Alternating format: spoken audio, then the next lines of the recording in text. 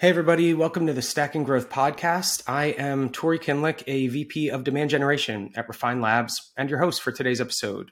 On this episode, I sat down with my friend and colleague, Sam Keenley, and we talked about shifting budget from demand capture channels to demand creation channels. In particular, Sam walked through a framework that he has built and refined over the years when analyzing paid media campaigns, in particular paid search campaigns. And this framework allows you to quickly analyze which of your keywords and campaign groups are creating the most leads, opportunities, and revenue, and which ones are not. And you should likely pause and ideally use to free up some of that budget for some of those demand creation efforts that those of us at Refine Labs are often talking about ad nauseum. So I hope you find the episode helpful, and I hope you enjoy listening as much as we enjoyed recording it. The Stack and Growth podcast has been talking a lot about budget, doing more with less, just kind of the current state of the economy, a lot of the challenges that marketers are being faced with right now. Very relevant topic. And so one of the things that I wanted to bring Sam on to talk through is some of the conversations and approaches that he has taken or helped other marketers take when trying to shift some budget away from demand capture channels, ideally to free it up so that you can utilize it on demand creation efforts, a little bit more that longer term play. And so that's not always the easiest conversation to have, right? There's so many leaders out there that either only have a very fundamental understanding of marketing. Maybe they're really focused on direct attribution. And right now with budget cuts going on, it's going to be rare for many of us to find ourselves in a situation where we can say, okay, this is the budget that we have for search right now. We want additional budget to go spend on some of that, that future-facing awareness and demand creation efforts.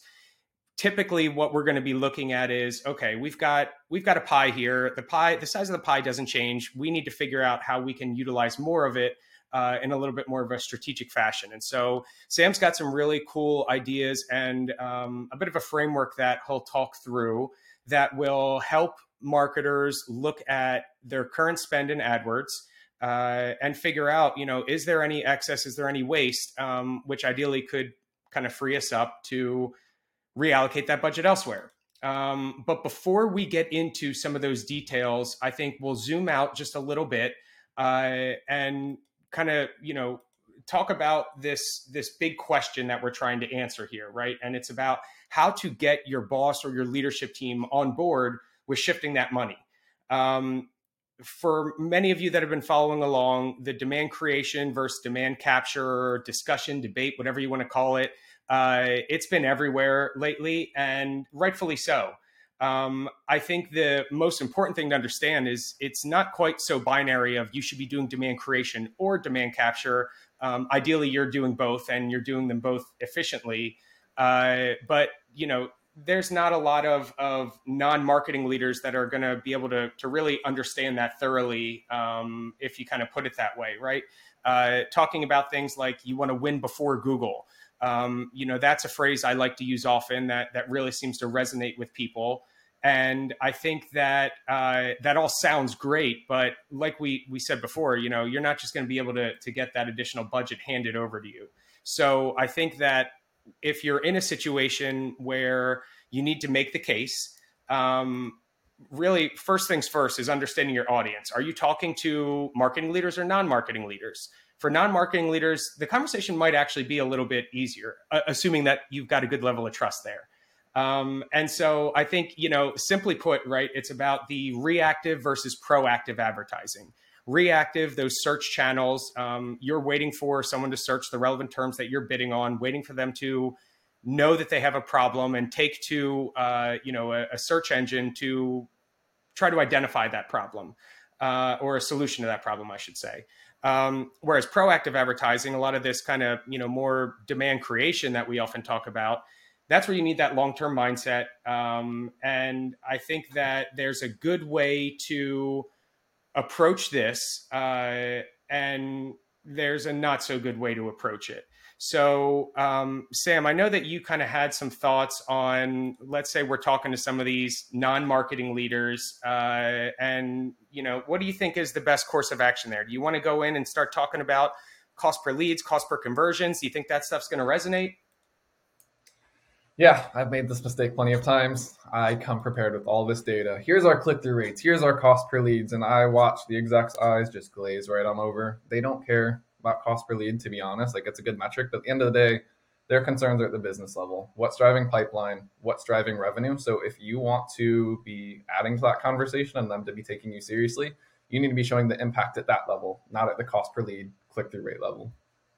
Yeah, no doubt. And so I think you have spent more time than probably most of the folks that I work with here at Refine Labs, really analyzing a lot of paid media spend and results.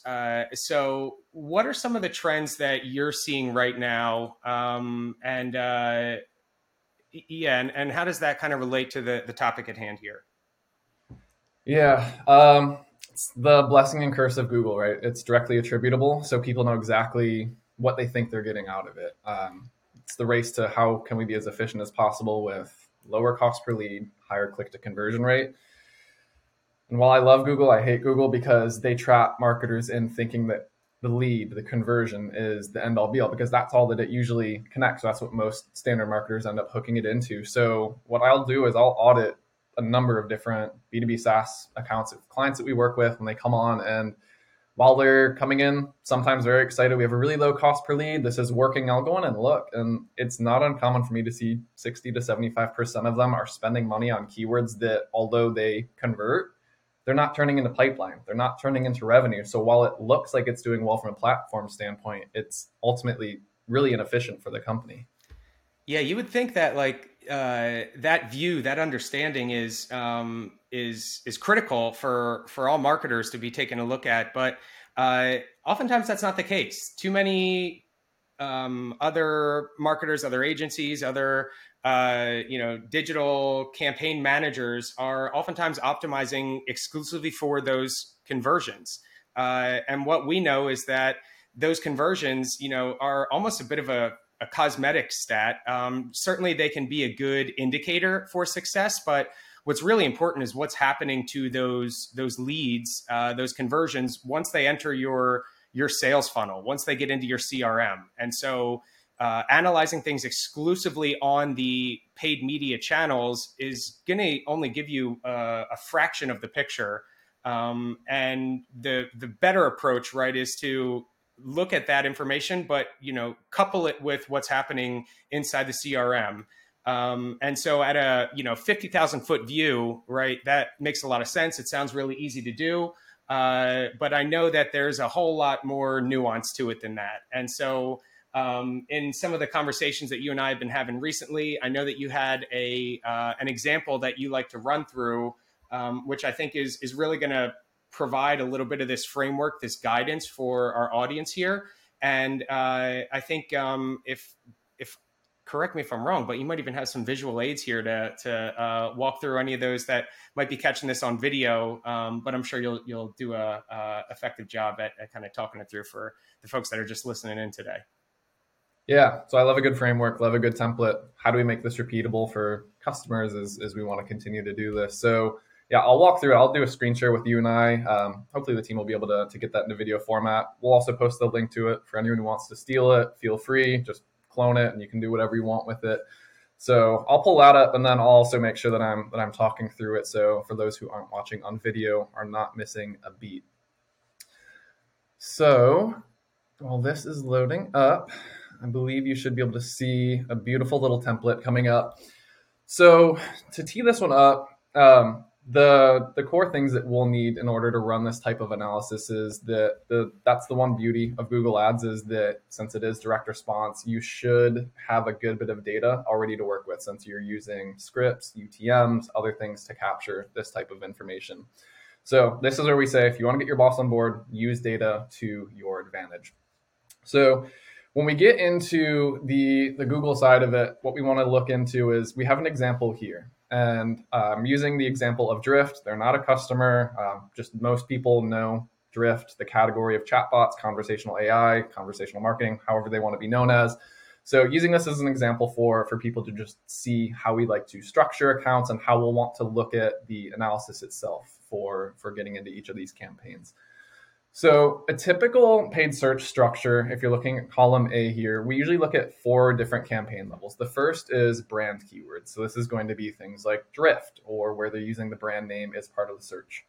The second is high intent non-brand keywords. So these will be more at the category level or the software pane level. So it's going to be something like chatbot software. Third category is the low to mid intent non-brand keywords. So that's going to be something just like chatbot, sales enablement. So the difference between high intent, low intent is people may just be looking for what is a chatbot instead of I want chatbot software. So they're looking to solve for that pain. And that's the big difference there. Then the fourth one, if you have enough budget, we often see a lot of customers and organizations in the B2B space going after some competitor terms. So in this example, intercom is a common competitor to Drift. So we have in some keywords at that level. So now that we've got that outline laid out for what the account structure is often going to look like, we'll want to start getting into the data itself. So again, since it's easily attributable, you should be able to pull this out of your CRM if you've been leveraging tracking scripts through things like HubSpot or UTMs and then plugging that into your marketing automation platform. So what I like to do is start at the CRM level. I like to filter for all leads, which are the conversions that Google's calling them, from the past 12 months, at least, that came through paid search. So this will account for longer sales cycles, seasonality for the full year, and then export that out. And so what you'll then have is the life cycle stage. So how many of those that came in through those UTMs turned into leads? How many turned into opportunities? How many turned into customers? One thing to keep in mind is that the number is going to be smaller as you work down the way. So although there were 5 customers, that means that technically that keyword did generate 80 leads in this example of Drift. So you'll just want to make sure that you're not being literal with that and working back to say, okay, if there were 5 customers, that means there were 20 opportunities, 80 leads in the first line example. So Sam, just for a point of clarity here. So earlier we were kind of talking through how not all of the data that's going to be critical to this analysis is going to be available inside the platform. So for those of us that are, or for those of you that are just listening in today, maybe you could just kind of give a quick overview of the structure of your template here and some of those data points that you're looking at: lead, opportunity, and customer, and where you would typically source that information from.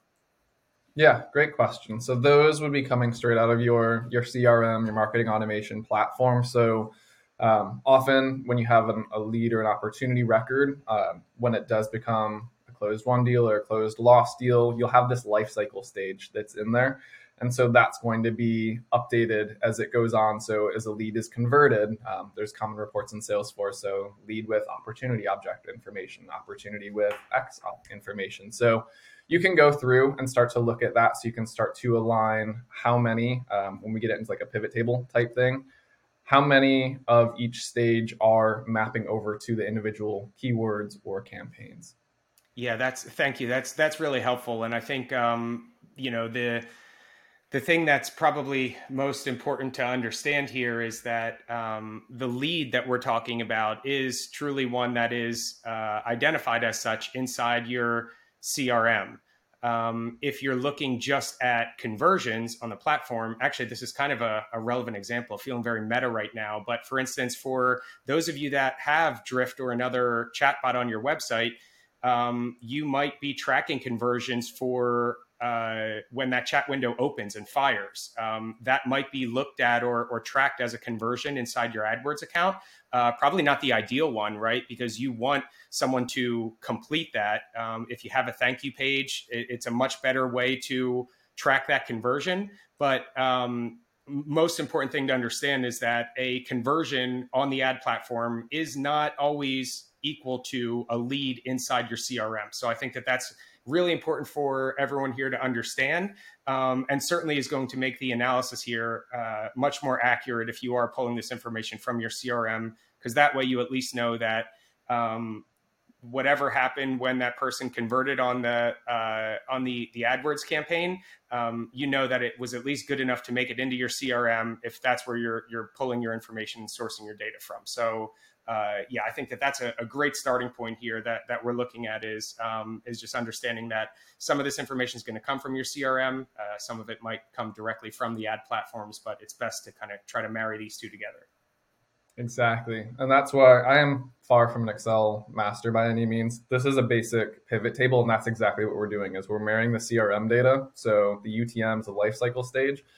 And then we're mapping and pulling over some of that platform data so we can understand the spend, the conversions, everything else from there so we can see how effective is this at the end of the day. So what you'll see in the visual here is we have campaign, keywords, lifecycle stage. And then after that, we add in some additional rows or additional columns that speak to things like keyword spend. So for each keyword, how much was spent during the time frame? At the aggregate campaign level, how much was spent on that full campaign? And that's going to allow us to look at what's the cost per lead once we know how many leads there are by the keyword, and do some additional calculations, which is where this is going to start to get interesting. So what I like to do is start with the campaign level. So as we said earlier, say we have 4 campaigns: brand, high intent non-brand, low intent brand, non-brand, and competitor. What we'll do is we'll look at, in that time frame, I'll go into Google Ads and see how much was spent on brand campaigns. So for the example of here, I say, okay, they've spent $36,000 during this time frame on branded keywords. And then what I want to know is how much of that $36,000 was spent on each individual keyword. So if you're running a single keyword or a single theme ad group, you should be able to get to this data. So say we've got 3 different branded keywords that have at least triggered some type of lead for us over the past year. So say we spent $20,000 on Drift, $10,000 on Drift Chatbot, $5,000 on Drift Demo. You would see that means that those 3 keywords that have generated leads make up 35,000 out of 36,000 total campaign spend. So what that's telling us is that 35,000 generated lead spend, $1,000 did not generate any leads over that first course of time. So that's your first area that you can start to look at. That's some inefficient spend. We can probably pull that out if over a course of a year, none of those keywords contributed anything. So they're not going to show up in this report since this is pulling CRM data. So what you'll do is you'll hop into Google AdWords and you'll see, okay, if Drift Chatbot, Drift Demo all generated leads, and we also have Drift pricing, Drift alternative, or something else in there, you can pause those keywords effectively if they haven't done anything for 12 months, or you can think about how should you be optimizing those. Maybe your landing page experience isn't as good. But what that's signaling is that's some inefficient spend where if you wanted to pull something out, you could pull it from that one versus some of the others right off the top. So from there, what we'll do is we'll look at leads into opportunities, pipelines. So this is where we're going to start marrying that back over to the CRM side. And so what we'll do here is we'll say, okay, of the 80 leads that came in from Drift, we knew that 20 turned into opportunities. So of those, that means that we had a lead to opportunity conversion rate of 25%. And now we can calculate out the cost per opportunity of that. So we knew that we spent $20,000 on that keyword.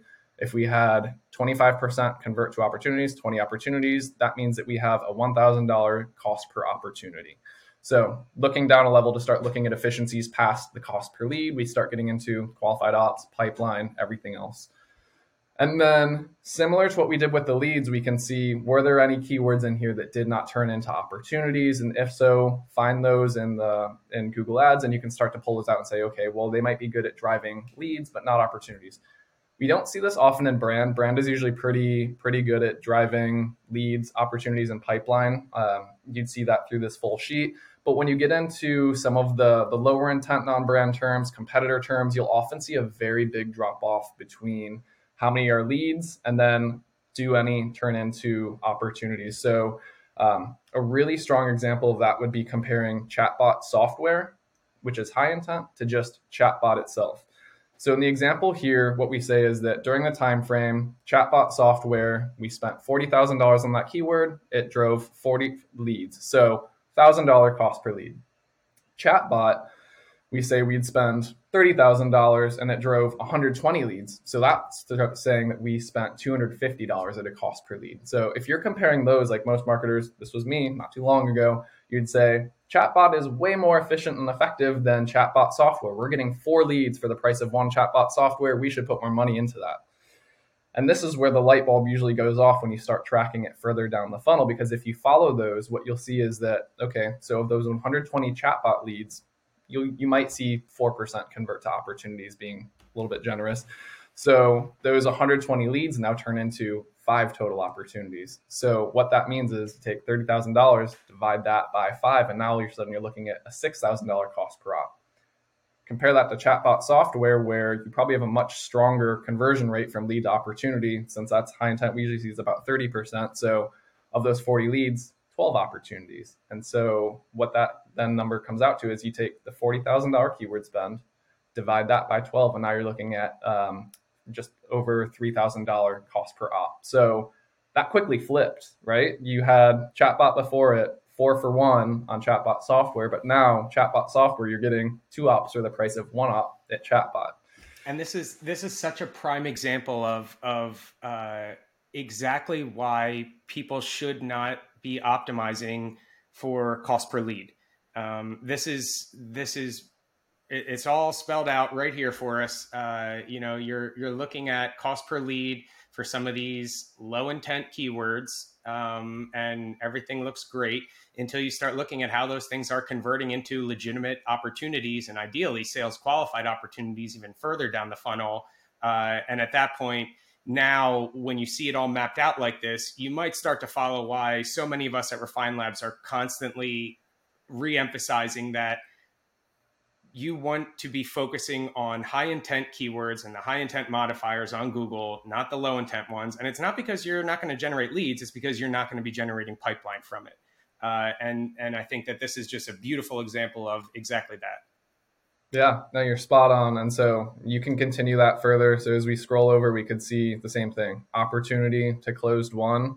Even if they have a pretty similar op to closed run rate, usually the higher intent have a slightly higher win rate just because they are more primed, they're ready to talk.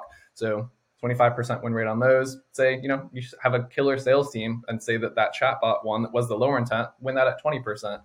By the time that you work out to the customer acquisition cost, you're looking at about $30,000 for chatbot versus just over $13,000 for chatbot software. So this is where I say, this is what's going to intrigue your boss, your executives, when you can start to show the impact to the bottom line of what's this mean for our business, for pipeline, for customer acquisition costs. Because say your product costs $15,000 ARR.